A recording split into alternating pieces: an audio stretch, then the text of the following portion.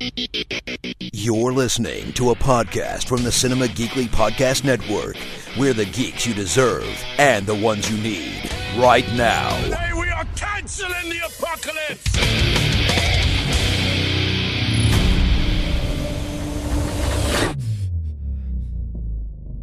Another nightmare?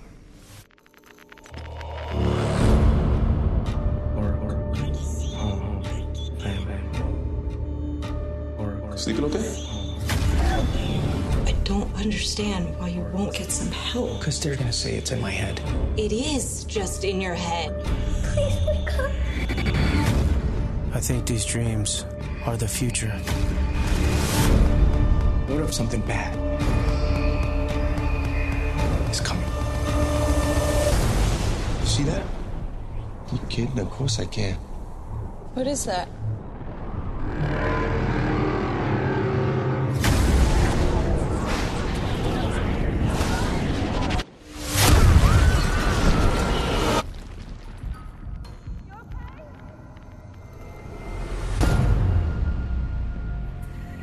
This is what you saw.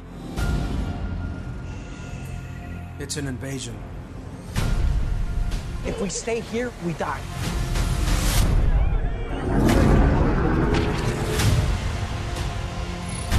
What's happening out there has been headed our way for a very long time.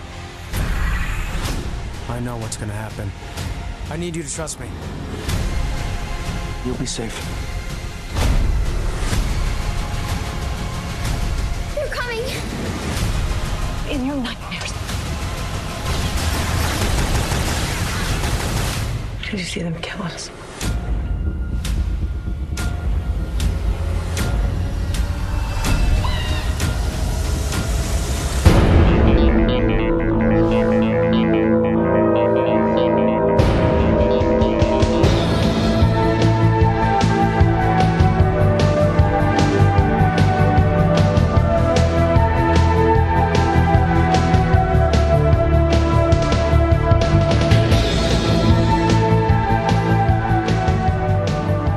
It's a brand new podcast from Parts Unknown, a strange journey through the depths of Netflix. It is Anthony Lewis and Glenn Beauvais back talking another Netflix original movie. Glenn, we're continuing our trend of talking about 2018 releases, as there have been a lot of these things this year. And today we are talking about the Ben Young directed 2018 sci-fi thriller film called Extinction, starring Michael Pena, Lizzie Kaplan, and Mike Colter. This just came out not that last long month, ago. I think. July 27th it was released. So it's been out for a little more than a month. I guess let's talk about it. I know that you mentioned something to me before I even watched it. You didn't sound overly thrilled with it.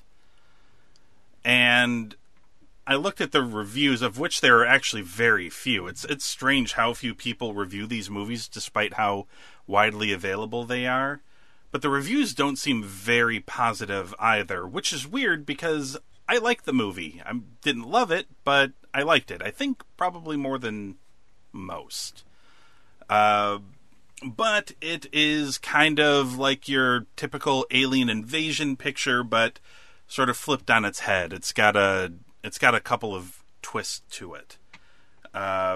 You've got Peter, played by Michael Pena, with his wife, I think her name's Alice, played by Lizzie Kaplan, and their two kids. And Mike Colter is not playing Luke Cage in this film, unfortunately, but is playing his boss, David. And Peter keeps having these dreams of terrible nightmares about lights in the sky and buildings being destroyed and all of this horrible shit. And it's distracting him from his everyday life. He's missing family appointments. It's messing with his job, everything. It's screwing up his relationship with his wife. And one day, the dreams become a reality. There are lights in the sky, which are then revealed to be ships, and there are alien troops landing and blowing up things and wiping out all of these people. And ultimately the twist in this film, Glenn, is that the aliens are not really aliens. They're actually humans. The movie isn't taking place in the present day or even in the near future. It appears to be taking place in some far-flung future because Peter, his wife, and his kids are not humans. They are synthetics. They're AI, robots, if you will. And they call them synths. Synths. Yeah. And Peter's wife he discovers this when his wife is dying from a wound. And one of the human soldiers helps him transfer power from his body to hers in order to save her. And when he does this, all of his memories come flooding back in order. And he's not dreaming of the future. He was dreaming of the past when the robots rose up and they wiped out humanity, at which point they then, with the exception of a small few, erased their memories so that they could forget about this horrible experience and move on with their life. Mike Coulter's character, David, is one of the few who retained their memories so that they could prepare for when the humans would come back. Humans left the planet. They went to the Martian colonies, and it took them around 50 or so years to regroup resources to come back and retake Earth. And the movie from that point on sort of becomes about Peter, his family, and the rest of these synthetics trying to escape extinction to a place that they can go undetected and also regroup. The movie ends with what I guess they ended it in a way that it could potentially just be a close to the movie, but they certainly left it open to do more, I presume, if the viewing statistics for this one do well.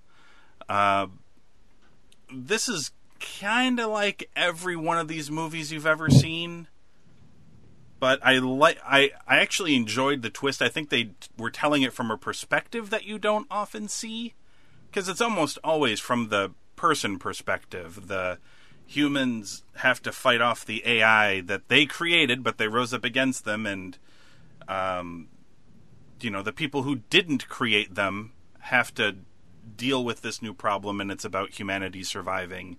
You've seen it in a million movies. It's flipped Terminator. Yeah, it's everything from Terminator to Ex Machina to iRobot, you name it. Except this time the film... Yeah, but did they make these robots to have sex with?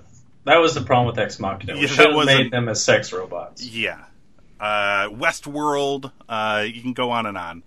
But this time they told the story from the perspective of the AI. Well, isn't that the whole thing of Westworld? It's told from the AI perspective. It's kind of mixed. You get like a mix of people and AI for sure. But at least in this one, you get the feeling that this was much more like the Detroit Become Human game, in which you can...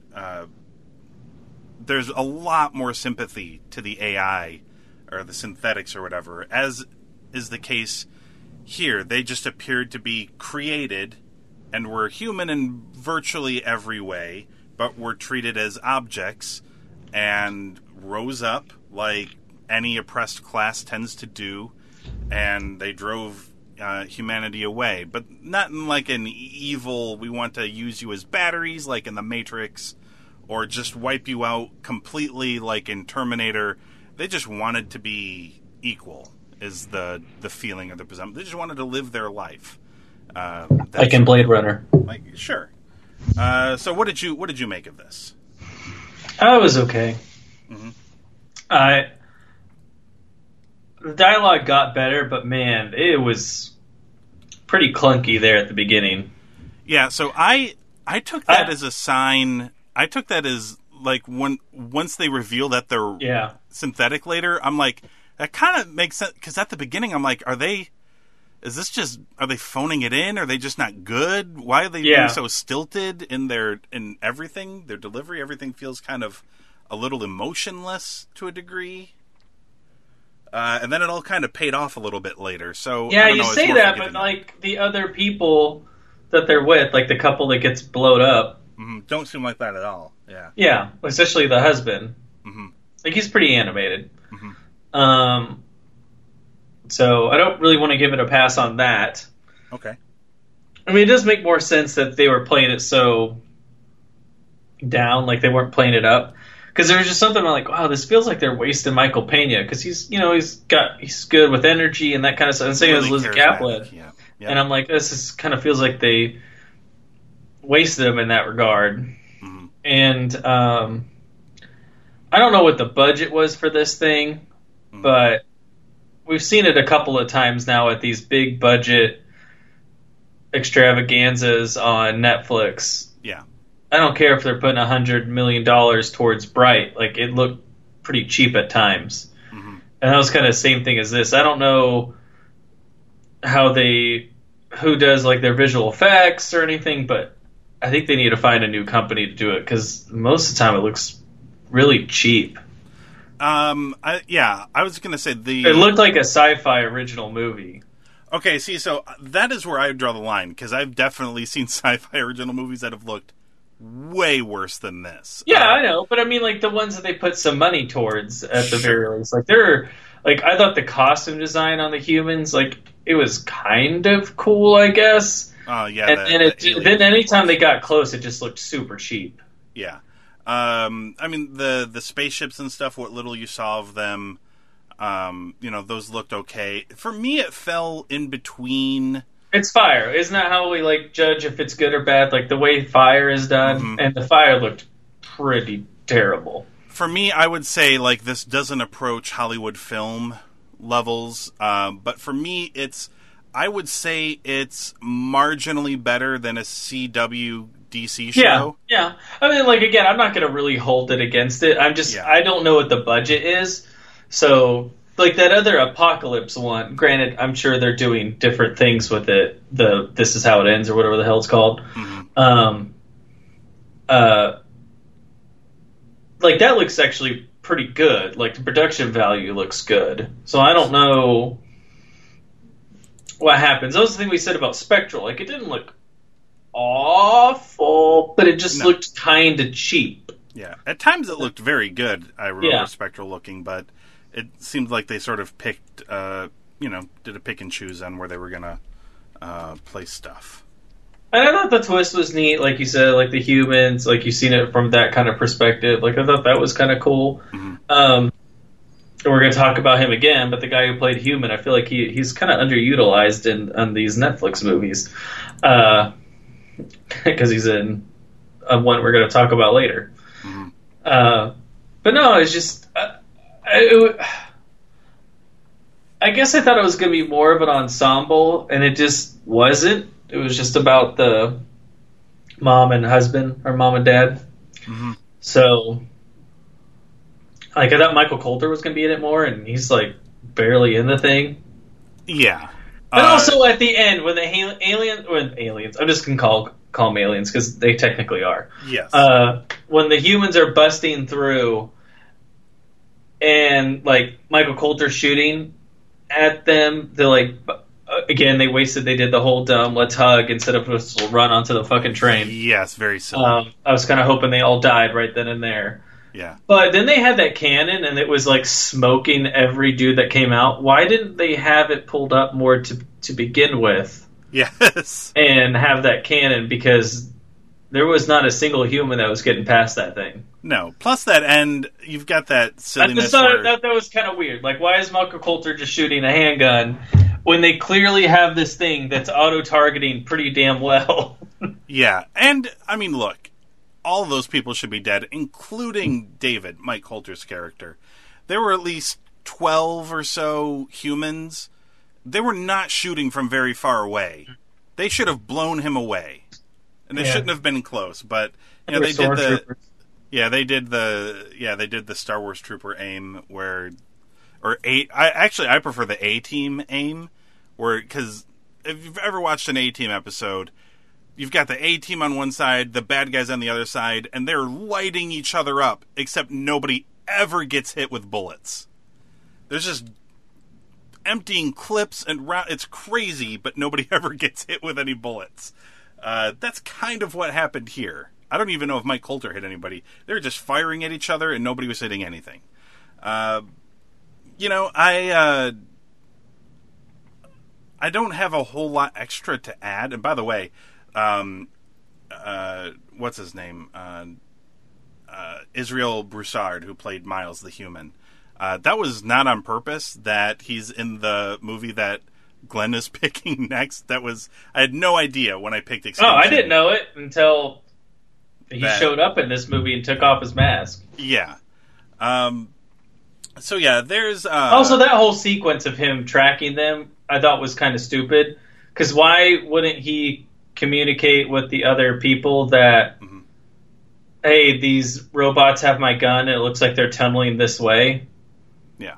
I don't know if his comms... They never really said, but I just don't know why he didn't get with his group.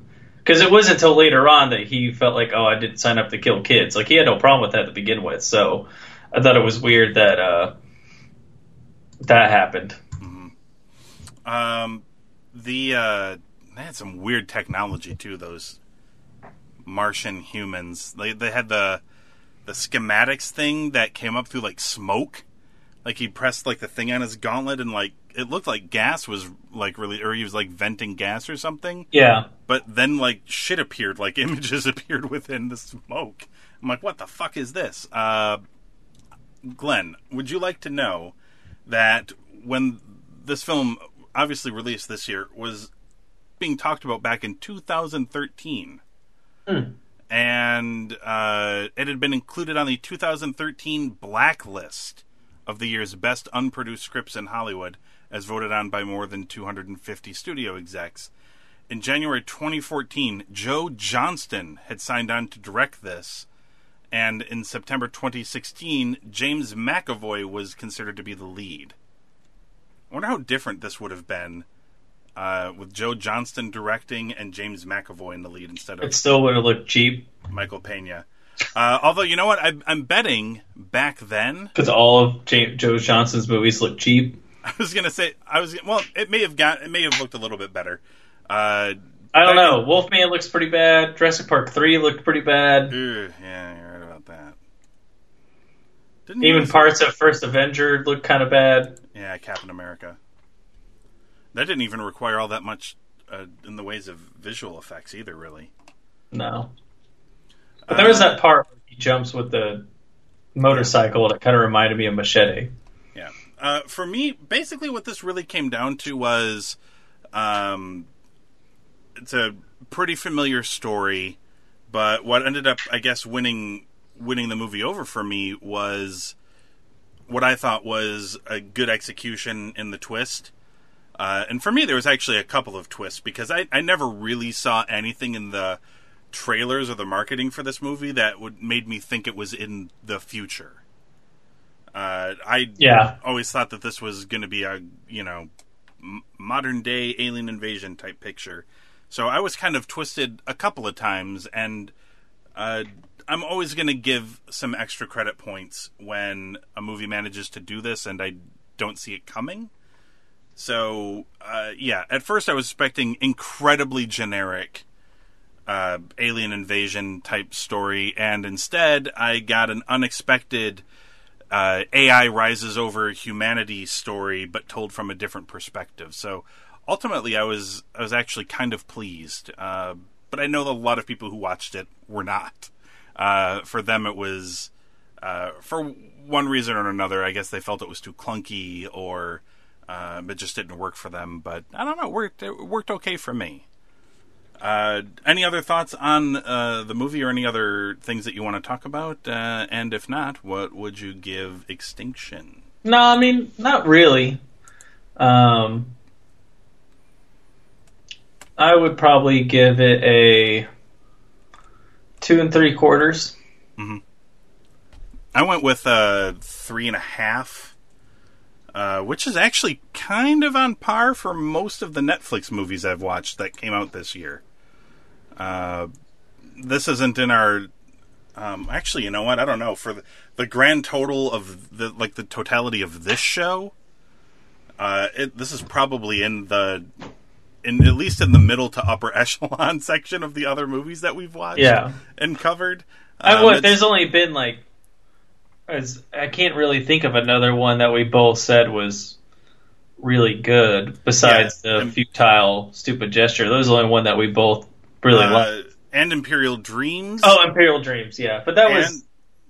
I mean, that didn't come out this year, so... Yeah, and Beast of No Nation, but... Beast of No Nation, yeah. It's not in that top tier. But it's you know, in the realm of better things that we've watched. For me, it's certainly not Bright.